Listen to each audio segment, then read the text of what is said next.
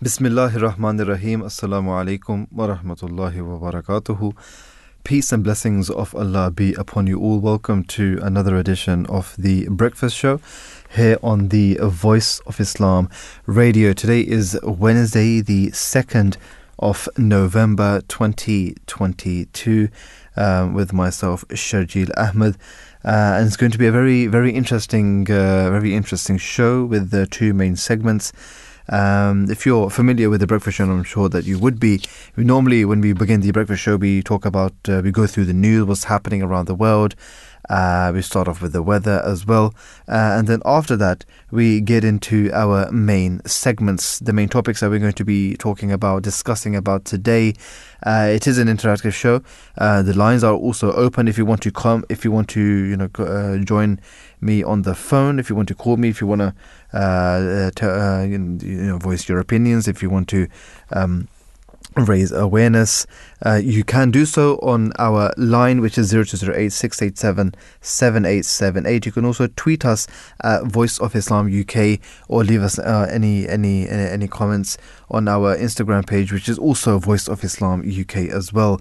The two topics that we are going to be talking about, that we're going to be discussing about today on today's show, will firstly be about how a Met officer faced 11 misconduct allegations, something quite serious. I mean, today's show is a little bit serious. The topics that we're going to be speaking about are a little bit serious, and this is how this officer faced 11 misconduct allegations as well. So that we'll talk about that. We'll go through that as well.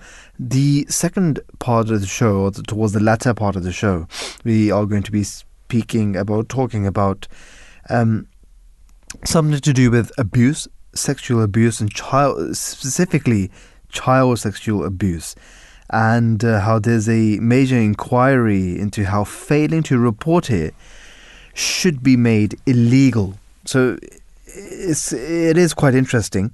If you have an opinion about any of these topics, do give us a call on 0208 687 7878. We would love to hear from you, what you have to say, what you're thinking about, as it is going to be quite an interesting show. Do tell us what you think about all of these topics as well. To start off with the weather, the weather forecast for today is going to be as high as 15 degrees, and towards the latter part of the day is going to be quite wet with some rain as well. That's what the forecasts are saying, and the temperature will go down as low as 11 degrees, 12 degrees in some areas as well. But relatively, if you look at the weather right now, the weather is a bit up and down. Yesterday it was raining, and the weather forecast for the next couple of days is also forecasting that it's going to rain as well. But if you look at the temperatures, the temperature is not that low, which is, to me, is a little bit surprising as well, because we have started November. We are quite deep into autumn, and going into the transition period from autumn to winter. But if you look at the temperatures, it's as high, this whole week it's as high as 16 degrees, and that's and the lowest temperature that they will go to would be about 10 degrees as well. So that's quite interesting. And of course, I'm talking about the day, because at night time it does tend to go a little bit less than that, a little bit colder than that as well. But if you think about it, 12 degrees, 13, 14, 15 degrees, even today is saying is going to be 15 degrees as well. And for the next couple of days, sort of similar temperatures as well. So that's not, to me, it's not as cold as it normally is, maybe. But maybe because the weather, the seasons are actually shifting, and I'm not sure if you actually know this or not. Maybe it's just maybe I'm just making it up. But for me, what it seems like is that the seasons are sort of shifting or moving forward a little bit. So in November, December, January, where sort of the peak cold weather, the temperatures will drop as low as they would do during the year. Will be the coldest in December, January as well. Nowadays, or these sort of for the past few years, we've seen sort of a little bit of a shift in that as well. So December, January, February, March, we've seen cold weathers in March as well. We've seen snow in March. We've seen heavy snow in March as well, and even April. Sometimes you see that even in April it's quite cold as well. Sometimes as well, but it's a bit odd. It's a bit weird as well. But we see that the temperatures are sort of, although the seasons especially, they are sort of shifting a little bit forward as well. Let me know what you think about that. What you think about that as well. Just a quick roundup of today's national newspapers. What the newspapers are actually talking about today. The Daily Telegraph says that the NHS is seeking £7 billion more to tackle backlogs. We know that there have been cuts in not just the NHS, but the public sector. We've seen so many cuts in schools, primary schools especially. We've seen so many cuts in the public sector. We've seen so many the NHS workers they've been forced to leave, and I know one of the reasons for that was Brexit. Yeah, fine, that is true, but despite the fact that because of Brexit, a lot of the Europeans, a lot of the people, a lot of our foreign key workers, nurses, doctors, people that they were working, who were the staff of the NHS, they actually left. They were forced to leave. They were forced to leave not just the NHS but the country. They went back. But the thing is that we had this shortage of staff, right? But then there were also cuts coming in, and then those people, those staff, those nurses, those doctors, those other key workers who were working in not just the NHS but the public sector, they were forced to work overtime. And the thing is that sometimes, even if they're getting paid minimum wage, and that it's not cutting it because the cost of living is going up. Energy prices, bills are going up, and we all see this. We see, to actually tackle this sort of problem, we need the money. We need the money to come in. We need the funds to come in. But how odd or how bizarre is it that raising taxes, raising all of these things to actually make up for the deficit, is that the right thing to do? When you see so many millionaires, so many multi-millionaires, we see the Prime Minister. The Prime Minister is twice as rich as the King. Where does that happen? 400 or 500 years ago, if somebody said that the Prime Minister, if somebody said that, this person is actually richer than the King, they would laugh at you. That would be unbelievable. But here in the 21st century, in 2022, the Prime Minister is twice as rich as the King. That's possible. But the thing is that when there's, when we have rich leaders, is it right to raise taxes on the working class when they're struggling to make ends meet anyway? Isn't it the responsibility of the authority, whatever the authority is, whatever the authoritative body is, to actually make up for the funds as during from their means? Can they not do that? Is that not possible? The thing is that when there's justice, when there's absolute justice, then it's not just about justice as well. It's also about wanting. It's all about wanting to make the people stand up on their own feet. It's also wanting the people to actually live their lives to the best of their ability as well. It's also wanting the whole public to actually not be in deficit, not have so many debts, not having to pay so many bills which they can't even afford. So it's up to the authority, it's up to the government, it's up to the people that are making these policies, that are making changes in these policies as well, to actually think about this. That is there justice? Is it fair? Is the system fair?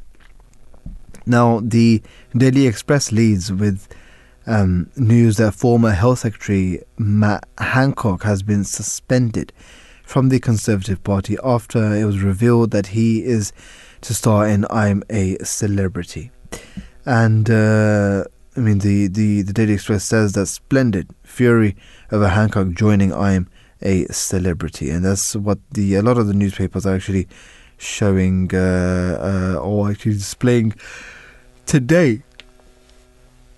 The man with no shame, that's what the Daily Mirror describes former Health Secretary Matt Hancock amid calls from him to quit as an MP over his I'm a Celebrity role. The Guardian has also got a picture of Hancock as well. The Guardian reports that the government has wargamed plans to cope with energy blackouts lasting up to 7 days as well. The Times reports that people have been allowed to join the police despite having convictions for robbery, indecent exposure and domestic abuse.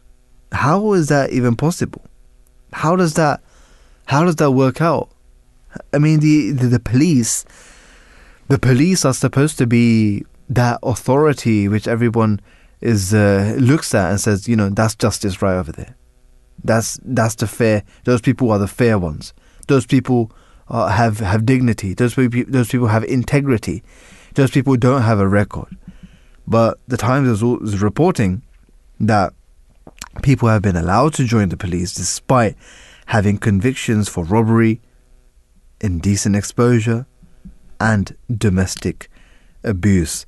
The Sun is also describing or talking about Matt Hancock as well. About being suspended from the Tories for joining I'm a Celebrity as well. As I mentioned, a lot of the tabloid newspapers are also reporting this as well. The Daily Mail says that thousands of police officers have criminal records, are linked to gangsters, or pose a risk to the public.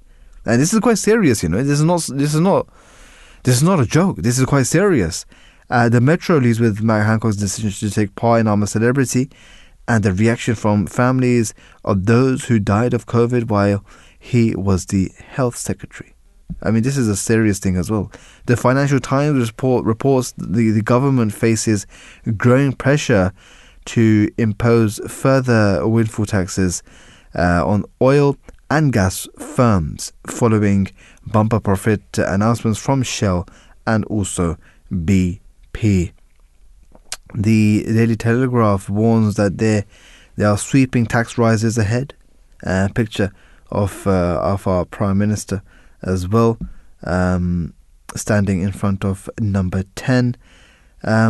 The senior Conservative MPs have warned Suella Braverman risk fueling support of far-right extremists after she described the Channel migrant crisis as an invasion, and this is according to the Times.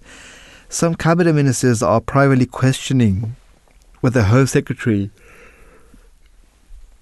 is actually up to the job. This is what the I newspaper is reporting. So this was a quick roundup of the front pages of the newspapers for this morning. We've seen that thousands talking about this issue, that thousands, if not I misread that, hundreds, if not thousands, of police officers who have failed vetting checks may be serving in England and Wales, a watchdog has actually warned. So the Home Office Inspectorate of those who check the constables, check the police, and fire and rescue services looked at just over 11,000 police officers and staff across 8 forces, examined 727 vetting files, considered 264 complaints and misconduct investigations, and interviewed 42 people. And what they found, and this is what the Sky News has reported, they found cases where criminal behaviour was dismissed as a one-off applicants with links to extensive criminality. In their families were hired as police officers. Warnings a prospective officer could actually present a risk to the public were ignored. Officers transferring between forces despite a history of complaints or allegations of misconduct and basic blunders that led to the wrong vetting decisions. The report found that some staff had criminal records, some were alleged to have committed serious crime, some had substantial undischarged debt, and some had relatives linked to organised crimes as well. How has this happened? How has this happened here in a developed country? How is this any different to those countries who are developing countries? These things we sort of do see in developing countries, that there will be some police officers, there will be some people who are working in the public sector, especially when it comes to police, that they take bribes. They also they turn the cheek. If you just give them a little bit of money, slip them a little bit of money underneath the table, or just put it in their pocket, they'll just look the other way. If you want to forge something, you just give a little bit of money and they'll forge something for you. We see this happening in the developing countries. We see that the police, I'm not saying police as a whole, but there are corrupt police officers in the third world countries, in the developing countries, the less economically developed countries. And then we say that, they are developing countries. They don't have that much money. They don't have that much infrastructure. Maybe they don't even have that much education. And because wealth has not been distributed properly in those countries, this is why we see police officers taking bribes and doing other things as well. Sometimes even being involved in burglary, in theft, in grand theft auto, in various other things, in various different abuses as well. But then we look at these countries. We look at the already developed countries, and those countries which are the leading nations. But then we see the same problems happening over there. How is that even possible? How is that even possible? Why do we see such people who have criminal records, who are linked to gangs, who have a record of being violent, who have a record of being the predator, of being the leader of abusing others? How can this happen? Who let this slide? The Sky News also reports that some 131 cases were identified where inspectors said vetting decisions were questionable at best, and in 68 of those, the inspectors disagreed with the decision to grant vetting clearance. Matt Parr said that, who is the inspector of constabulary, said that it is too easy for the wrong people to both join and stay in the police.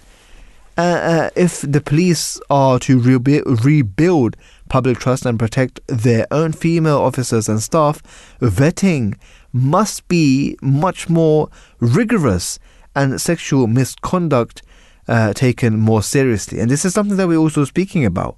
We're talking about this in today's show as well. That Met officer faced 11 misconduct allegations. And this is exactly linked to this. Why have they not been vetted properly? It seems, they also said that it seems reasonable for me to say that over the last 3 or 4 years, the number of people recruited over whom we would raise significant questions is certainly in the hundreds, if not low thousands. It's not in the tens, it's at least in the hundreds. But still, how is this even possible? We see that We see that people have been, we see that female officers subject to appalling behavior by male colleagues. This is not just happening in the police staff itself. This is happening that police officers are also misusing their authority to do all of these abuses to vulnerable women, vulnerable children. And how is this even possible? Home Secretary has it's called that she is disappointed that this has happened, because even in a small number of cases, forces are taking unnecessary risk with vetting. That's what she said. That's what the Home Secretary said. Also, I have been clear that culture and standards in the police need to change and the public's trust in policing restored. Sometimes we say that, we question why people don't trust the police. We question why people are not in favour of the police. And this is the reason why. These are the reasons why people are afraid of the police. They're afraid because they don't want the police to misuse their authority. And I'm not... The thing is that, yes, it's maybe in the hundreds, maybe in the thousands, or even if it's low thousands, fine. But still, there are still cases of that. Why is this the case? Why, how are there so many police officers who have gone through the system, who have passed the checks, and nothing has happened to them, even though they have a record? The thing is that if they have the same record, would they be allowed to work in a different firm? Would they be allowed to work as something else? In the public sector, would they be allowed to be, if they applied for a job in a primary school or even a secondary school, would they be allowed, or would they be given that job? Would they have passed the test if they wanted to be a doctor, if they wanted to become a nurse, if they wanted to be any other part of the public sector? Would that be allowed? How is this justice? Where is the justice? Islam says that there should be absolute justice, and especially with those who are in authority, because the authority, those people who are in authority, those people who have authority, not just talking about government, but those people who are sort of in charge. We see that the police are in charge, in a way you can say that, over the public. They are there to actually restore the peace. They are also there to actually make sure that there is peace, that there's no one to disturb the peace, that there's no one out there to actually take the law upon their own hands. That's why the police is there. And because they have been given this authority, Islam says whoever has authority, this authority has been given to them by God. This is the trust given to them by God. And everyone must fulfill their trust. Everyone must fulfill this responsibility that has been given, that they have been burdened with. It's not something that we should take lightly. It's not something that we can just let it slide. This is a very serious thing. Talking about this, talking about these sort of cases happening in the developed countries is saddening. It's saddening, to say the least. And what difference can we say? What's the difference then between a developed country and a developing country? Well, I'm actually serious. What's the difference? What is the difference? We see what happened to George Floyd in America. We see that he wasn't the only one.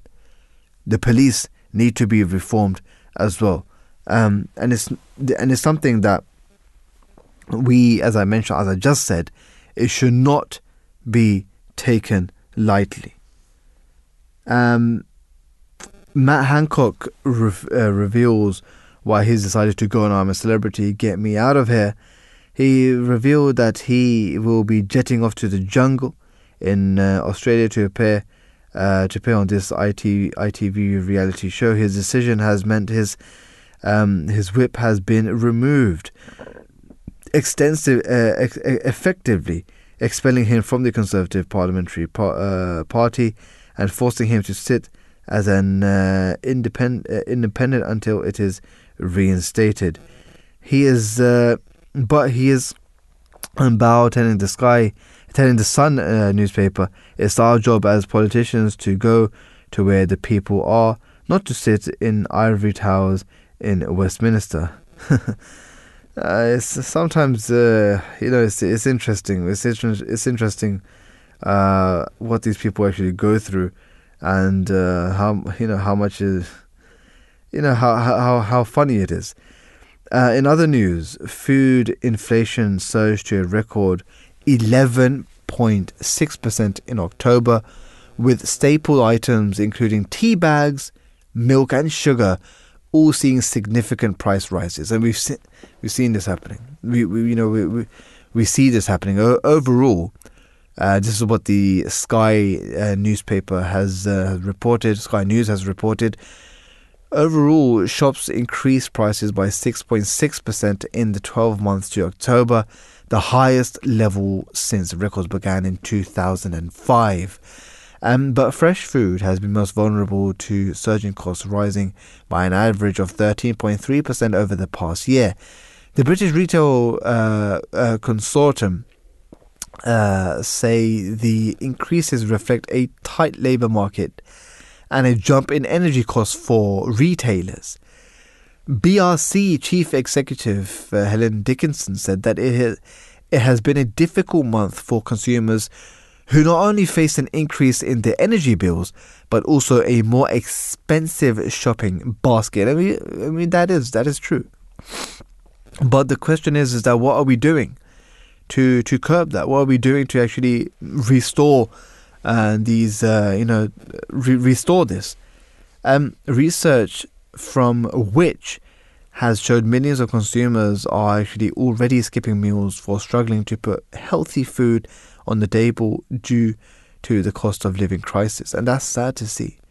Which head of food policy, Sue Davies, said that this is vital that households get the support they need from the government and businesses. Yeah, but the thing is, it's easy to say that. It's easy to say that the households, they should be getting support from the government and businesses as well. But what's happening then? What's happening for this? Supermarkets have a crucial role to play in helping their customers navigate the tough months ahead. Budget lines for healthy and affordable essential items need to be widely available across their stores, and they should ensure shoppers can easily compare the price of products to get the best value. Promotions should be targeted at supporting those most in need. That's what Sue Davies, which is head of food policy, from which as well. Meanwhile, a new report from Legal and General shows households are only 19 days from the deadline, while women are on average just 14 days away from the breadline if they lose their jobs. Overall, 60% have less than £5,000 in savings, and 16% have no savings at all. This is what the research which they conducted actually shows as well. And that's actually, if you think about it, 60% have less than £5,000 in savings. It is a difficult situation that we are all in. We're forced to tap into our savings. We're forced to skip meals, and research has shown that people are already skipping meals just so that they can, keep up with the cost of living, keep up with the inflation rates as well. A lot of this is what a lot of the newspapers are actually reporting, what they are actually talking about. And of course, when talking about sports, the Champions League was also yesterday, and it will also be today as well. Liverpool beat Napoli yesterday 2-0, which is actually quite interesting, quite a good score for them as well. Tottenham also beat Marseille 2-1 as well. Today, Celtic will be playing Real Madrid. Also, Chelsea will be playing Dinamo Zagreb. Manchester City will be playing Sevilla, and Juve and PSG will be playing against each other, which will be quite interesting as well. So some interest, and the World Cup is also coming up. A lot of people are actually excited for that. I'm talking about the Football World Cup in Qatar. I'm not talking about the cricket, because that World Cup has already started. So very interesting few weeks ahead in terms of sports, because there's a lot going on. Very much looking forward to the World Cup as well. And we're going to be taking a very short break, and then right after that we'll get into our main segment, our first segment for this morning, which is sort of linked to the news article that I was discussing as well, that I was talking about how there needs to be reform in the public sector, especially when it comes to vetting police officers. Met Officer faced 11 misconduct allegations. We'll speak a little bit more about that later on. We'll be back after a very short break. Don't go anywhere. 5 core beliefs of the Ahmadiyya Muslim community. The number one core belief of Ahmadi Muslims is the same as any other Muslim around the world, and that is the 5 pillars of Islam, namely proclaiming the unity of God, offering 5 daily prayers, offering financial sacrifice in the form of zakat, fasting in the month of Ramadan, and offering pilgrimage to Mecca, which is Hajj. This is the absolute basic and foundation for any Muslim around the world. The second core belief for Ahmadi Muslims is our belief in the Holy Prophet Muhammad, may peace and blessings of Allah be upon him, as Khatamun Nabiyyin. We believe him to be the seal of the prophets and the last law-bearing prophet that God Almighty has sent for mankind. We believe him to be the perfect and complete creation. The third core belief for Ahmadi Muslims is our belief in the Holy Quran as a perfect guide for mankind. We believe it to be exactly, letter to letter, the same word as was revealed to the Holy Prophet Muhammad, may peace and blessings of Allah be upon him, 1400 years ago. A fourth core belief of Ahmadi Muslims is our belief in the Messiah and Mahdi. Now, the majority of Muslims around the world, they also believe in this concept of the Messiah and Mahdi. But this is where us Ahmadi Muslims have the upper hand. We believe that the Messiah and Mahdi that was prophesied by the Holy Prophet Muhammad, may peace and blessings of Allah be upon him, that very Messiah and Mahdi has come. We believe him to be Hazrat Mirza Ghulam Ahmad, may peace be upon him. In the Ahadith, the Holy Prophet, may peace and blessings of Allah be upon him, has given the Messiah and Mahdi the status of a prophet. And we believe that the promised Messiah, Hazrat Mirza Ghulam Ahmad, has come for the revival of Islam and to re-establish a strong connection between creation and the Creator. A fifth core belief for Ahmadi Muslims is our belief in Khilafat, in successorship. So just as after the demise of the Holy Prophet Muhammad, may peace and blessings of Allah be upon him, there was Khilafat, there was successorship, in exactly the same way, after the demise of the promised Messiah, may peace be upon him, God Almighty once again gifted Islam with Khilafat, with successorship. The Ahmadiyya Khilafat was established after the demise of the promised Messiah and has been established for well over 100 years.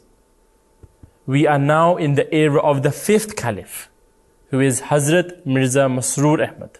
The mission of the Ahmadiyya Khulafa, of the Ahmadiyya Caliphs, is to continue to preach and spread the truthful and peaceful teachings of Islam around the world.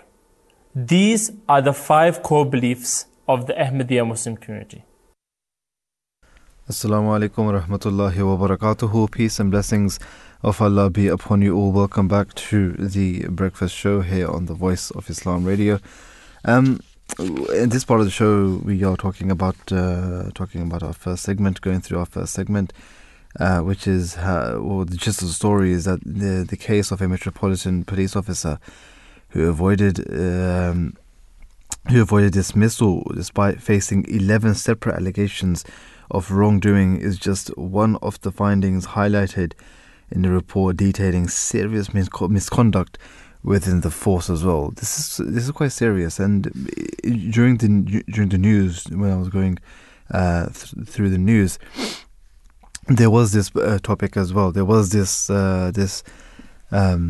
article or this report that there have been cases in the hundreds, not even in the hundreds, in the thousands actually, that there have been police officers who have misconduct, who have had a history as well, but they have they've passed the test, and they were allowed to become part of the police force. Now, this is how, this report shows how a police officer has faced several allegations regarding incidents like harassment, fraud, assault, and the list goes on as well. However, he continued to serve in the force, but was eventually arrested for a sexual offence as well, based on data collected by Baroness Casey's team. Officers from ethnic or minority backgrounds were significantly more likely to have complaints against them upheld than their white counterparts as well. But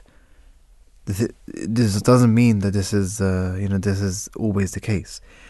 Black police officers were 81% more likely. Asian officers were 55% more likely, and mixed race officers were 41% more likely as well. This is what the report suggested. Baroness Casey's team, this is what they reported. Another part of the study proved that sexual misconduct complaints, in comparison to all other complaints, were much less likely to be upheld and also answered as well. Only around 29% of such cases were actually brought to the point where the officer in question would be required to answer to court. How does it? How does this happen then? Which cases are actually gone to, are actually presented into court? Which cases are actually gone into or actually questioned, and then which ones are serious, which ones are not serious? Aren't they all serious though? Due to this, such behaviour was perceived to not breach professional regulations and standards, and a anything goes culture has been instilled in some staff and general public too. Of course that's what's going to happen. That's what's going to be one of the consequences. That's going to be one of the outcomes actually. Anything goes, anything can happen. Doesn't matter. Sometimes it's just about money. Sometimes it's just about, if you need to send the money in the right place, put it underneath the table or put it in someone's pocket, and you're good to go. You're good to go. And that's something that we see in the developing countries, but maybe that's what we're seeing here in the developed countries as well. But it has come into the news right now. It has come into the public minds right now. The public can see this now because the reports have actually come in. Maybe this has been happening, since from before as well. But we're just seeing the reports coming out right now, and that's why we're talking about it. But reports have also shown that investigations into such cases take extremely long, around a year, to be completed. I'm not sure. I'm not a professional in this. I don't know what happens, how someone files a complaint, and then what the investigation, if there is an investigation or not, if it goes to court or not, because 29% of such cases go to court anyway. Only 29%. So they could take up to a year. And also been observed that in some cases, some extreme cases, investigations can take up to 4 years. So somebody has been harassed. Somebody has been a victim of harassment from let's just say from a police officer. That can take up to a year. That can take up to 4 years. For justice to be there, or not just justice. I'm talking about just so that it can be questioned, so that the inquiry can happen, so the investigation can happen. In 4 years, what's sometimes people even forget what happened 4 years ago. Sometimes people even and say, okay, you know what, it happened so long ago, just forget about it. Of course, that's not the case all the time. If it's something which is serious, if it's a proper harassment that's happened, if it's proper victimization, if someone has been victimized, if someone has gone through some bad time, they can go through trauma. 4 years is not. I mean, no one will forget it in 4 years or so. So that's just. I'm not saying people will forget about something which happened 4 years ago, but there would be some cases which will be quite severe, which will be quite extreme, and which do need to be questioned. Now, complaints have, in these cases, been deemed pointless, as really any cases get to the point where the offender is to answer. And this has not only instilled fear, but also a sense of helplessness in both colleagues and the wider public as well. In colleagues, because sometimes we see that female workers, female police officers, or female workers are actually they've been victimized as well. They have been the target, the prime target for these people as well, for the offenders, for the predators, for the people to actually commit offence, and for the public as well, because we see this happening in the public. We see people, we see police officers misusing their authority. We see police officers doing this, strip searching for no apparent reason. We see them, abusing their authority. We see them, beating up someone just because they can. We see the people arresting, just normal teenagers or kids, young adults, or other people as well, just because they thought they looked suspicious. I mean, we see this happening more in other countries, but we're seeing that here in the UK as well. Some new reforms will be put in place as pledged by Sir Mark, saying that ensuring a new anti-corruption and abuse command will be properly equipped and supported to tackle misconduct, evaluating existing data to identify the root out officers who pose a risk, setting out new standards of behaviour and outlining a clear direction in declaration of standards. The Met Commissioner has also stated that the public has been let down by the Met, and therefore these changes will have to take place in order to create a better environment as well. So I'll go through some statistics as well, because they're also quite interesting. Some 1,809 officers, or 20% of all those facing allegations, had more than one complaint raised against them. So it's not just one person saying something. It's more than one person. It's more than one complaint that they have been received as well. I mean, it can be one person, but it can be more than one complaint as well. More than 500 officers and staff have faced between 3 to 5 different misconduct cases since 2013. Well, Barona's cases team said that less than 1% of those facing multiple allegations had been dismissed from the force. How is that then? Where's the justice then? Obviously, people are going to be frustrated from this. Obviously, people are going to fear the police as well. If there's no justice in the police system, then obviously, who is there to give the justice then? Right?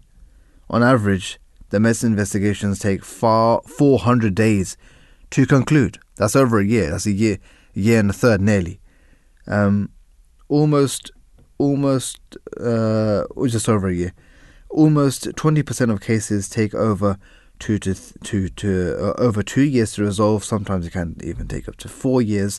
In some extreme cases, as I mentioned, around 2% of those reported inquiries can actually remain ongoing for more than 4 years.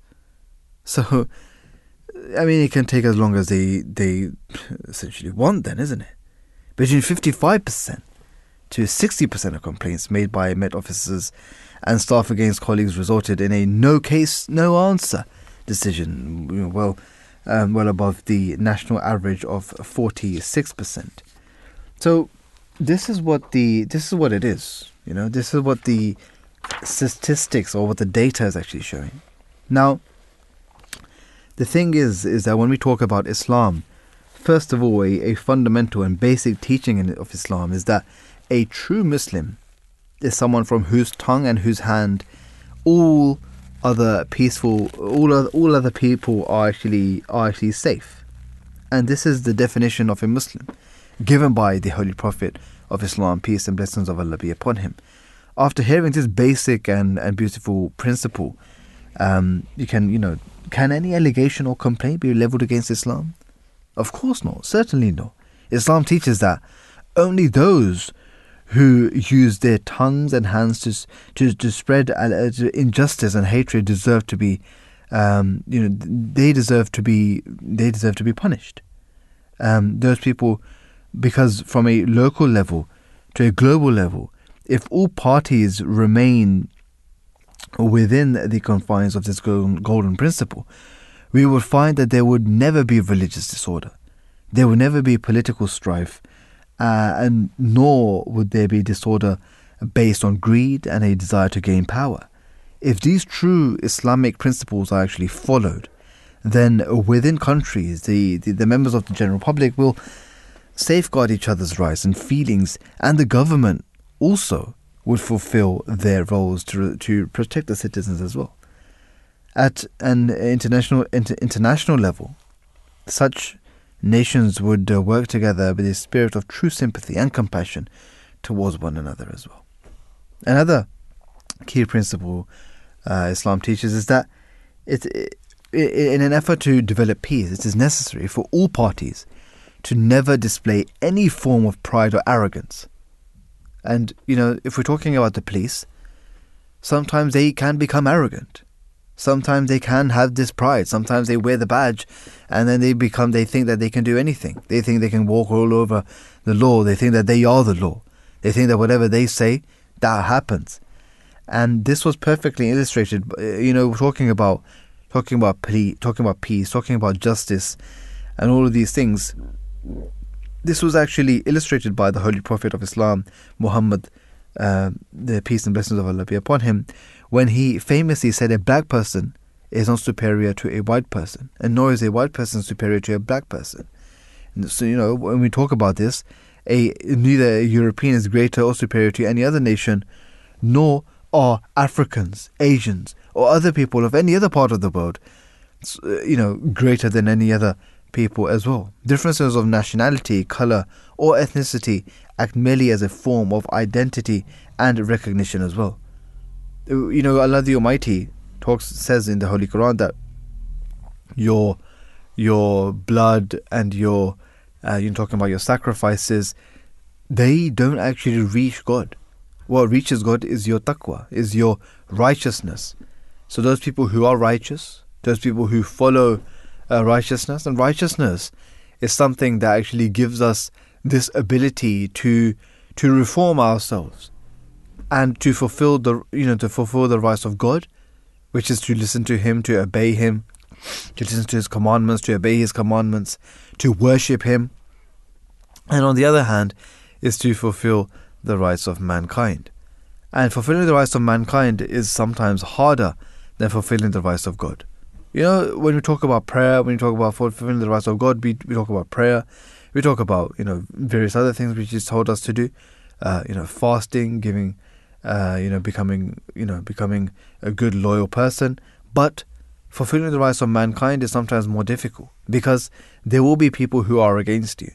There will be people who are doing injustices against you. There will be people who will try to victimize you. There will be people in authority who will try to lay you down, put you down.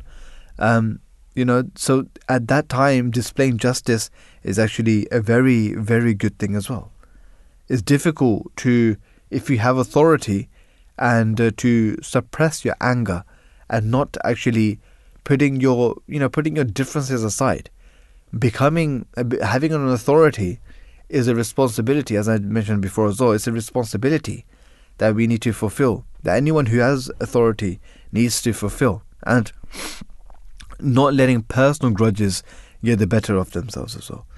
Not personal gain is also one of these things. Pride, prejudice is also one of these things. Sometimes being racist is also the reason, or even sexist is also one of the reasons why people misuse their power, misuse their authority as well. With regards to Muslims participating in politics, His Holiness Hazrat Mirza Masroor Ahmad, may Allah be his helper, he is the 5th Caliph of the Ahmadiyya Muslim community, the 5th Caliph of the Promised Messiah, upon whom be peace as well. He said that Islam emphasizes that there should be democratic freedom and teaches that when appointing leaders, those people should be chosen who will fulfill their responsibilities and trust with integrity. This is very, very important. Whenever we choose any government, whenever we choose any authority, because we are living in a democracy, whenever we choose those people who will essentially govern us, who will make the policies and all of these things, we must think that, are these people actually going to fulfill their responsibilities with trust and with integrity? His Holiness then said that this requires them to work for the betterment of the people and the country, and to discard personal interest for the sake of the greater good. That's what's important. That is the key principle. Taking our personal interests aside, putting these things aside for the greater good, for the betterment of the whole society, of the whole country. Islam teaches that one's affiliation to any party should not be the deciding factor in appointing a leader. Rather, those people should be elected who help the people and the country to progress further. So it doesn't matter if someone is from your party or not. If you think that someone else from a different party is actually going to fulfill the rights better than someone from your own party, then that person should be elected. That person should be chosen. That person should be voted for as well. Because in the end, if they are fulfilling the rights of mankind properly, if they are fulfilling the rights of their citizens, of the people, and of course the country, they're helping the country to progress further, then those things should be implemented. Those people should be chosen as well. And this goes across the table as well. Not just talking about the Prime Minister, or if there's a general election, or if we're choosing our local MP or the mayor or whoever we're choosing an authority. It could be talking about whoever your new boss is. Maybe you can vote for that as well. But I'm talking about across the scope. I'm talking about across the table. Talking about policymakers. Talking about police officers as well. When they are chosen, they need to know that this is a responsibility that they need to fulfill as well. So these things are very, very much important that we go through these things as well. Now, justice is very important. Justice is something that will lead our nation into prosperity as well. So this is something that should not be taken lightly. In fact, this is something that on the lower scale all the way up to the higher scale, because if there's justice in a particular country, if there's justice in a government, in a body which governs a country, if there's justice in all of these things, then we can actually progress as well, and then we can have international peace as well. So hopefully that happens. Let's listen to a brief audio clip which will tell us a little bit more about establishing world peace. In essence, you can say that great stress is laid upon justice and the execution of justice. And the concept of justice is absolute in Islam. So unless absolute justice is exercised and is established, regardless of the relationship between you and the one on whom you are passing judgment. This is the fundamental for establishing peace. Secondly, the fundamental for establishing world peace is mentioned in the very name of Islam. Islam means not only peace, but a message message or a behavior of peace, conduct of peace towards others. This is why Islam is best explained in the last sermon of Ahmad sallallahu alaihi wasallam during Hajjul Wida. In that sermon, he explained Islam completely. Assalamu alaikum wa rahmatullah. Peace and blessings of Allah be upon you. So that was the welcome back to the Breakfast Show. That was a quick roundup of the of the first segment, and swiftly moving on to the second segment as well, because that's also quite linked to the first segment, and that is how sexual abuse, child sexual abuse, or failing to report that should be made illegal. This was a major inquiry. Also, the gist of the story is that anyone who works with children and does not report sexual abuse or child sexual abuse should be prosecuted. The final report of a huge 7-year inquiry has actually recommended this as well. It called the nature and scale of abuse in England and Wales horrific and deeply disturbing, with children threatened, beaten and humiliated. The inquiry began in 2015 and has cost £186 million, with evidence from 7,000 victims. Now, just to summarize the article which was used for this as well, former Prime Minister, even before Boris Johnson, even before Liz Truss, Theresa May, told BBC News she had no idea of the scale of child abuse when she set up an inquiry as Home Secretary, and was absolutely horrified when it became increasingly clear. The report suggests that the institutions too often prioritised their personal and institutional reputations above the welfare of those who were duty-bound to protect. Some institutions did not even respond to all the inquiries and investigations, while others merely offended sincere apologies and adequate provision of support and counselling. That's what, quote unquote. That's what they offered. That's the only thing that they had to offer, was sincere policies and inadequate provision of support and counselling. Sometimes you wonder if that's even possible. Can they just say that if there's a proper investigation that should take place, but it doesn't take place, it just gets dismissed, and then the only thing which is offered to them is sincere apologies. Let's get our guest who's on the line with us, Sabah Kaisar, who is the ethnic minority ambassador for Independent Inquiry Child Sexual Abuse. Peace be upon you. Good morning. Welcome to the show, Sabah. Good morning. Thank you so much for joining us this morning. Can you give us a little background information on the work of the inquiry and how you sort of came to be involved in this? Yes, of course. So as the ethnic minority ambassador, I became involved in February 2019.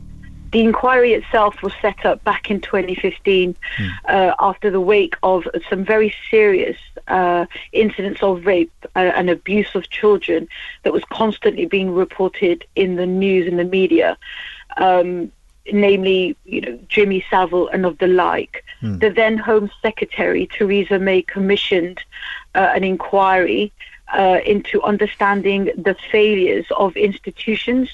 And so, yes, so from that, this inquiry was born. It's an independent inquiry. So although it's commissioned by government, it stands independent to government, which allows the inquiry to investigate where it feels it needs to in order to fulfill its terms of reference.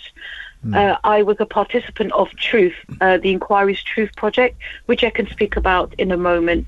I gave my account to the Truth project. I believe it was back in 2017, late 2017 or early 2018. And then it was after that I approached the inquiry.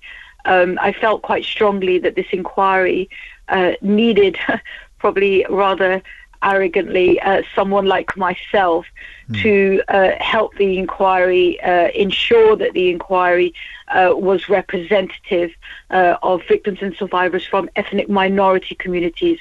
I felt that I had quite a lot of experience, knowledge that would help this inquiry reach those communities that often can be silenced when talking about child sexual abuse. Yeah. Would you be able to tell us a little bit about your own experience? Yes, of course. Apologies for anybody listening right now if I may say something triggering or upsetting. But I suppose in order to answer your question, it's important that I be open. I was born into a Muslim Punjabi Pakistani household.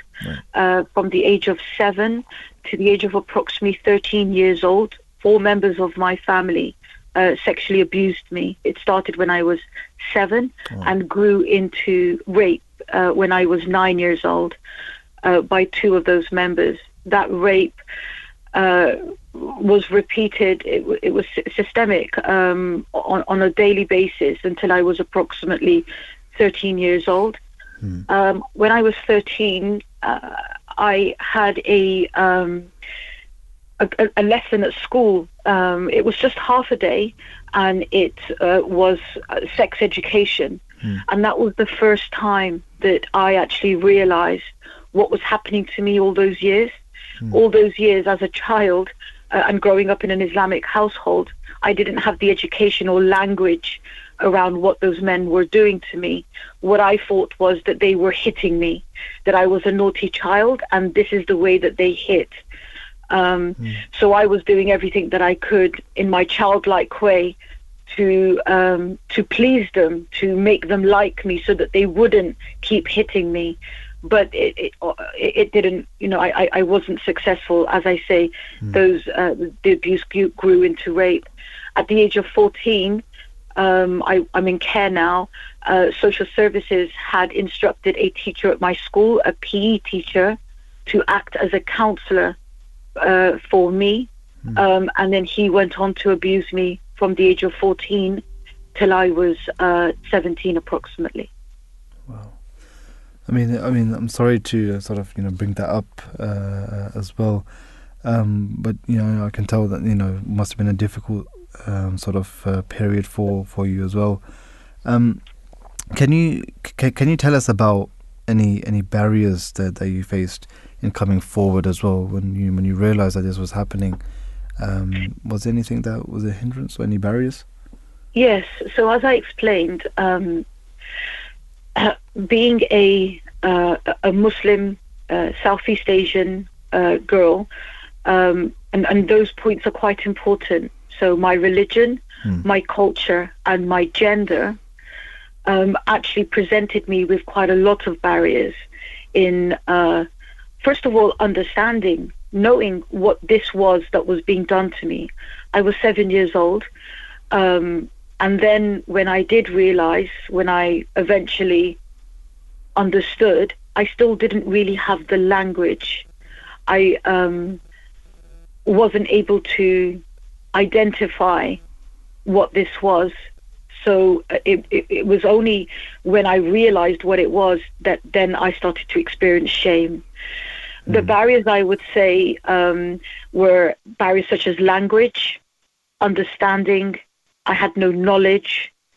The barrier of shame and dishonor came later.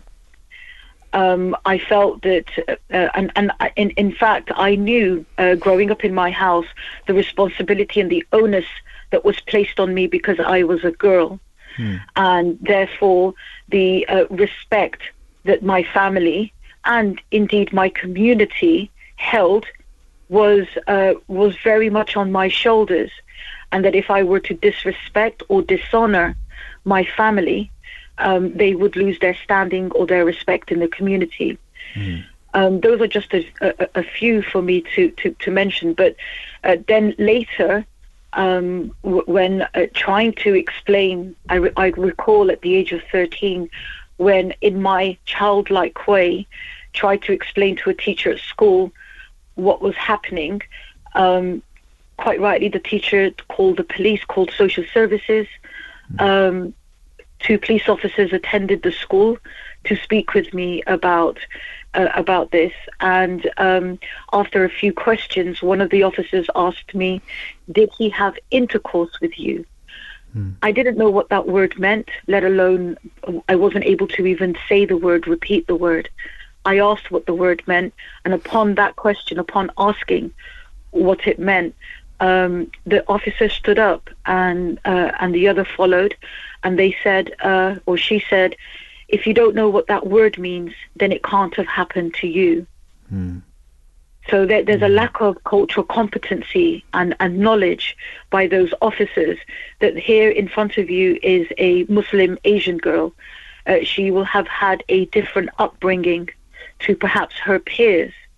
And so that pushed me back into my story, and rather than bringing me out of it, it very much pushed me back. When I was confronted with social services, I was let down on multiple areas, I eventually was taken into care, but the reason local authority gave for taking me into care was that I was beyond parental control. They didn't believe that I was being abused. They actually, I did request my files from local authority using the Freedom of Information Act, and in there, the social worker at the time states she's rebelling against her culture. She doesn't want to wash the dishes. Literally, it says that. So there was a lot of stereotyping there that in itself acts as a barrier for me to report or indeed disclose my experiences of abuse.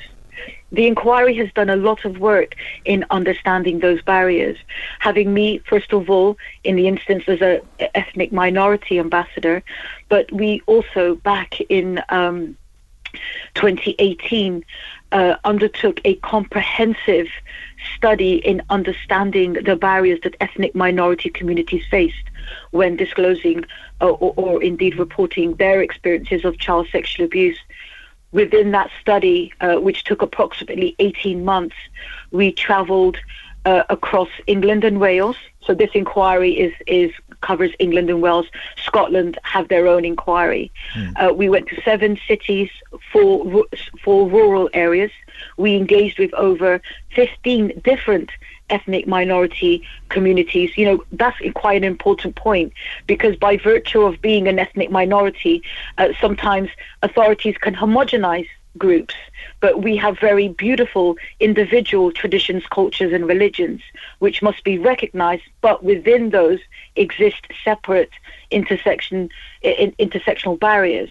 So 15 different ethnic minority community groups we engaged with, and we then published our report, the engagement report, April last year, I believe it was April 2021, which identified 6 specific barriers that we were told about that can act as can be problematic hurdles, can stop a victim and survivor from ethnic minority communities to come forward. Shame and honor was something that was spoken about quite a lot, and I'm sure your listeners here today will know a lot about. That particular barrier can be quite dangerous, and that was a barrier for me in my teens, and was quite serious and quite dangerous for me. Yeah. Talking about the report, can you share your reflections on that as well? Yes, absolutely. I think it's quite important to say that this inquiry, which, as I explained, was commissioned back in 2015, its life was approximately 8 years.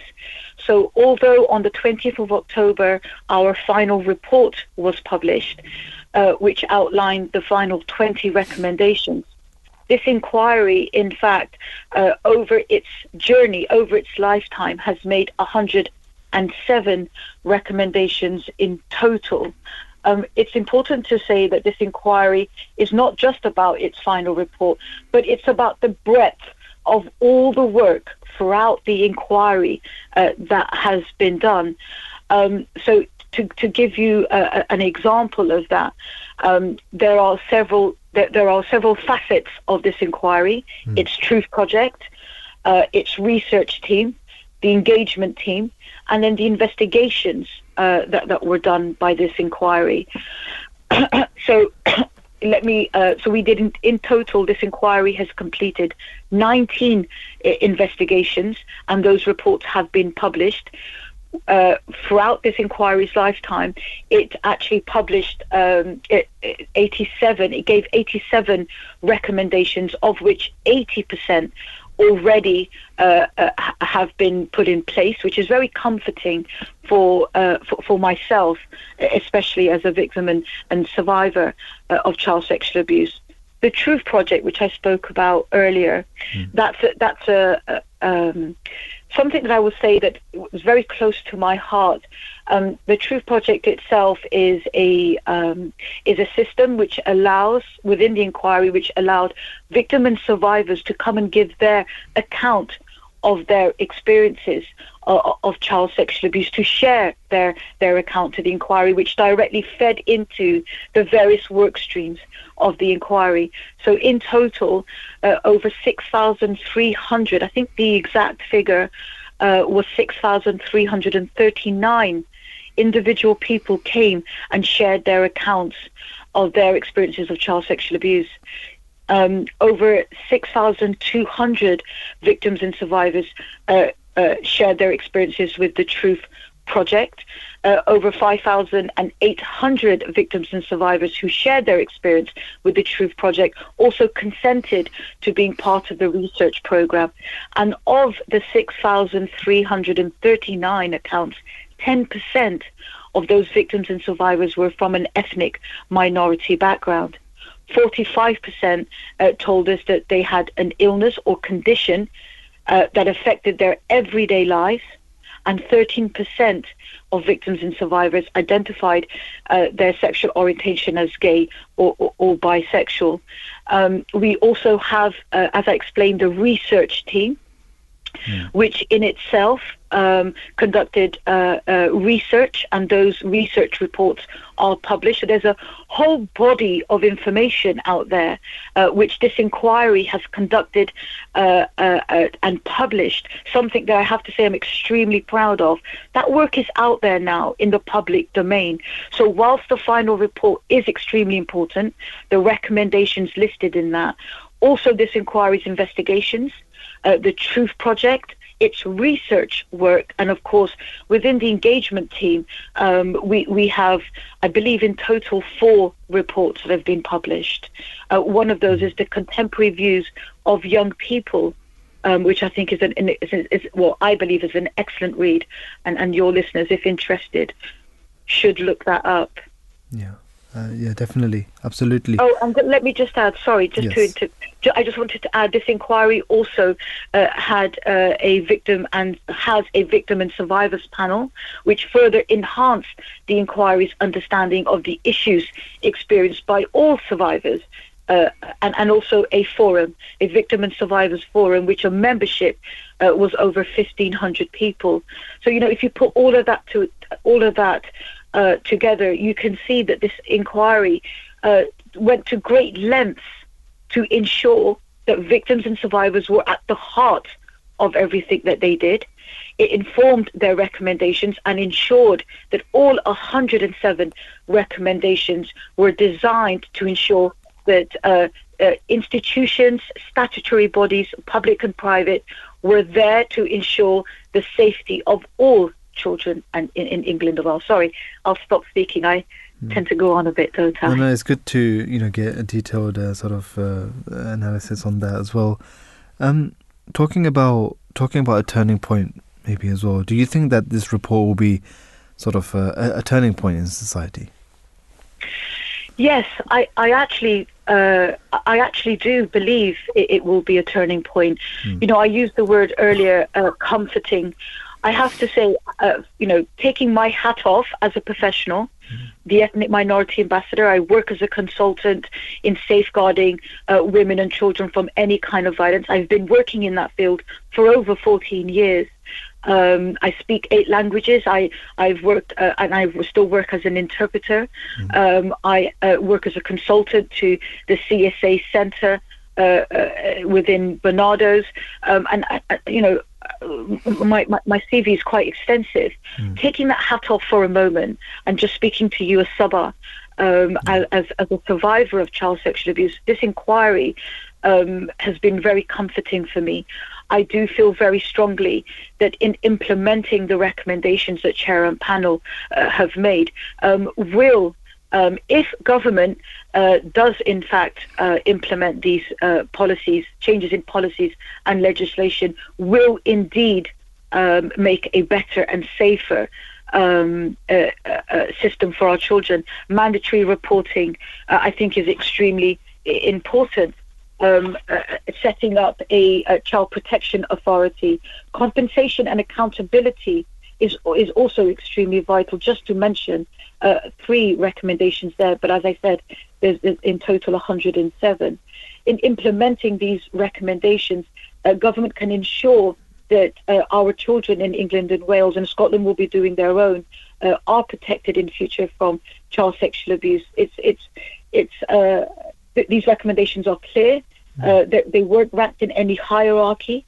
I do feel quite strongly that they have not unfairly or disproportionately singled out any specific group or section of our society, but by doing that and by design has ensured that the narrative around child sexual abuse is a singular and empowering voice, right, for all of us.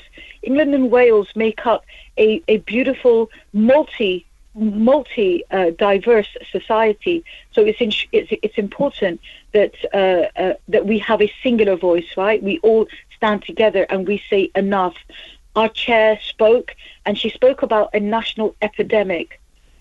Child sexual abuse is an ever increasing problem in our society. This inquiry, its recommendations ensure that this subject matter, this topic, this issue is no longer hidden. And it's brought out into the open, and it makes it very clear within all the work that it has done that all children can be victims of child sexual abuse, and therefore it is a moral, ethical and social responsibility for all of us, including organizations and governments, to act now. Absolutely. And hopefully, like you said, that it will be a turning point, and it will be quite promising as well. Why do you think the public awareness around this subject is important? It's really important just to mention when you first asked me about my own story, and you said, Sabah, what were the barriers that you experienced? Now just think about those barriers for a moment. Let me start with shame and honor. So shame and honor within our community, within, certainly my community, and your listeners will be aware, right, we tend to place the shame and dishonor at the victim's feet, right? Yeah. We do not place it with the perpetrator. We tend to excuse away the perpetrator's behavior, the abuser's behavior, and the shame is usually experienced by the victim. That is something that we need education on. That is something that we need to shift. The narrative, our language needs to change. If you think about our language, right, that in itself was a barrier for me. As a child, I did not have the words to explain to my mother, to the school, to the police, to social services, what was happening to me. Think about all those missed opportunities as a child that I had. When it first happened to me at 7 years old, it didn't need to continue until I was 13. And then it didn't need to happen again when I was 14. And it didn't need to continue from 14 until I was 17. Because of the experiences that I had as a child, it had affected my adult life and my relationships. That didn't need to happen. The cost to society is exponential. We cannot put a figure on it. So it's really important that awareness, I mean, that's just, we don't have a lot of time, and this is just me giving you just a few points. But there are so many reasons why awareness around this subject matter really must be raised, and it must be raised now. If somebody experiences they're a victim of a burglary, think about that crime and think about the way in which the police will speak to the victim. They won't ask them, well, what were you wearing? Was it your fault? Did you ask for it? They wouldn't be asking any such questions. Well, did you leave the door open? Did you invite them in? No, they wouldn't be asking you those questions. And the people in the family or your community, they would be sympathetic towards that victim of a burglary, wouldn't they? Yeah. Oh, I'm really sorry this happened to you. Is there anything that we can do? Can we help you make things safer for you? The crime is dealt with, spoken about, the narrative is completely different when the crime involves sex. Yeah. And this is something as a community, not just our own communities, not just ethnic minority communities, but the community of England and Wales, it needs to change. Our language, our narrative, the way we think about sex, and what we know about child sexual abuse. Children are left silenced within their story of abuse because of the barriers that society have given them. Do you not think it's time that we break down those barriers and put a protective arm around our children? As a child, I used to think that my abusers had this magic cloak, that they were given this magic cloak, but it wasn't given to me. And I used to think as a child, I want that magic cloak. I want to be protected by it. Why is it that I'm not protected? I was abandoned by my family when I eventually was able to tell my truth. They turned their back on me, and that was debilitating for me as a person. And many children speak about that. They speak about being abandoned, ostracized, shunned by the community and their family because they spoke out about their experience. That's a lifelong sentence. Yeah. Awareness is vital. It is very, very important. Very well said there as well. And I'm sure it took quite courage to actually come out on air and share your experiences and your thoughts as well. Thank you. Can I just say, sorry, just one more thing I just wanted to say about the awareness. Sorry to interrupt you there. But as a Muslim, when I was a child, I was taught about this word ilm. And I believe and correct me if I'm wrong, what I understood by that word ilm means that it's an Islam teaches Islamic people that it's a responsibility for them to gain education, to have the knowledge. It's a sin to not have ilm. So knowledge is vital, it is important, and Islam teaches us that. Absolutely. Sorry, that was just the one thing I wanted to say. That's quite right. That's quite right, and that is true as well. That we should it's incumbent upon every man and woman to actually gain knowledge and reach our standards higher in ilm as well, being knowledge. But Sabah, I was just going to thank you for joining us this morning on our show today and raising awareness as well, because just like you said, it is very, very much important as well. And thank you for being so courageous and brave, and sharing your experience with us as well. And I'm sure that it must have been quite difficult, but may God bless you and help you as well, in your future life as well. And thank you so much for joining us once again. My pleasure. Thank you very much. Thank you for listening. Thank you so much. Bye-bye. Assalamu alaikum. Bye. That was Sabah Kaisar, and she's an ethnic minority ambassador for Independent Inquiry Child Sexual Abuse. And just listening to her story, just listening to the incidents and the trauma that she had to go through as well, it is quite saddening as well to actually hear that.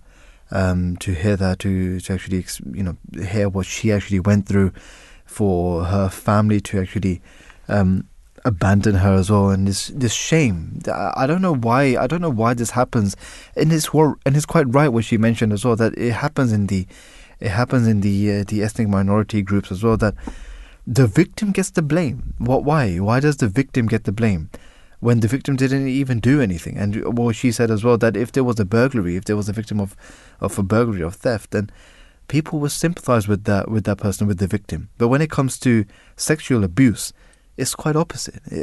I don't know why. It beats me. And this is why, awareness needs to be raised at the highest level. And it's something that more people need to know about this. More people need to be aware about this. And the more people know about these things, and people, even children, they need to know what the red flags are.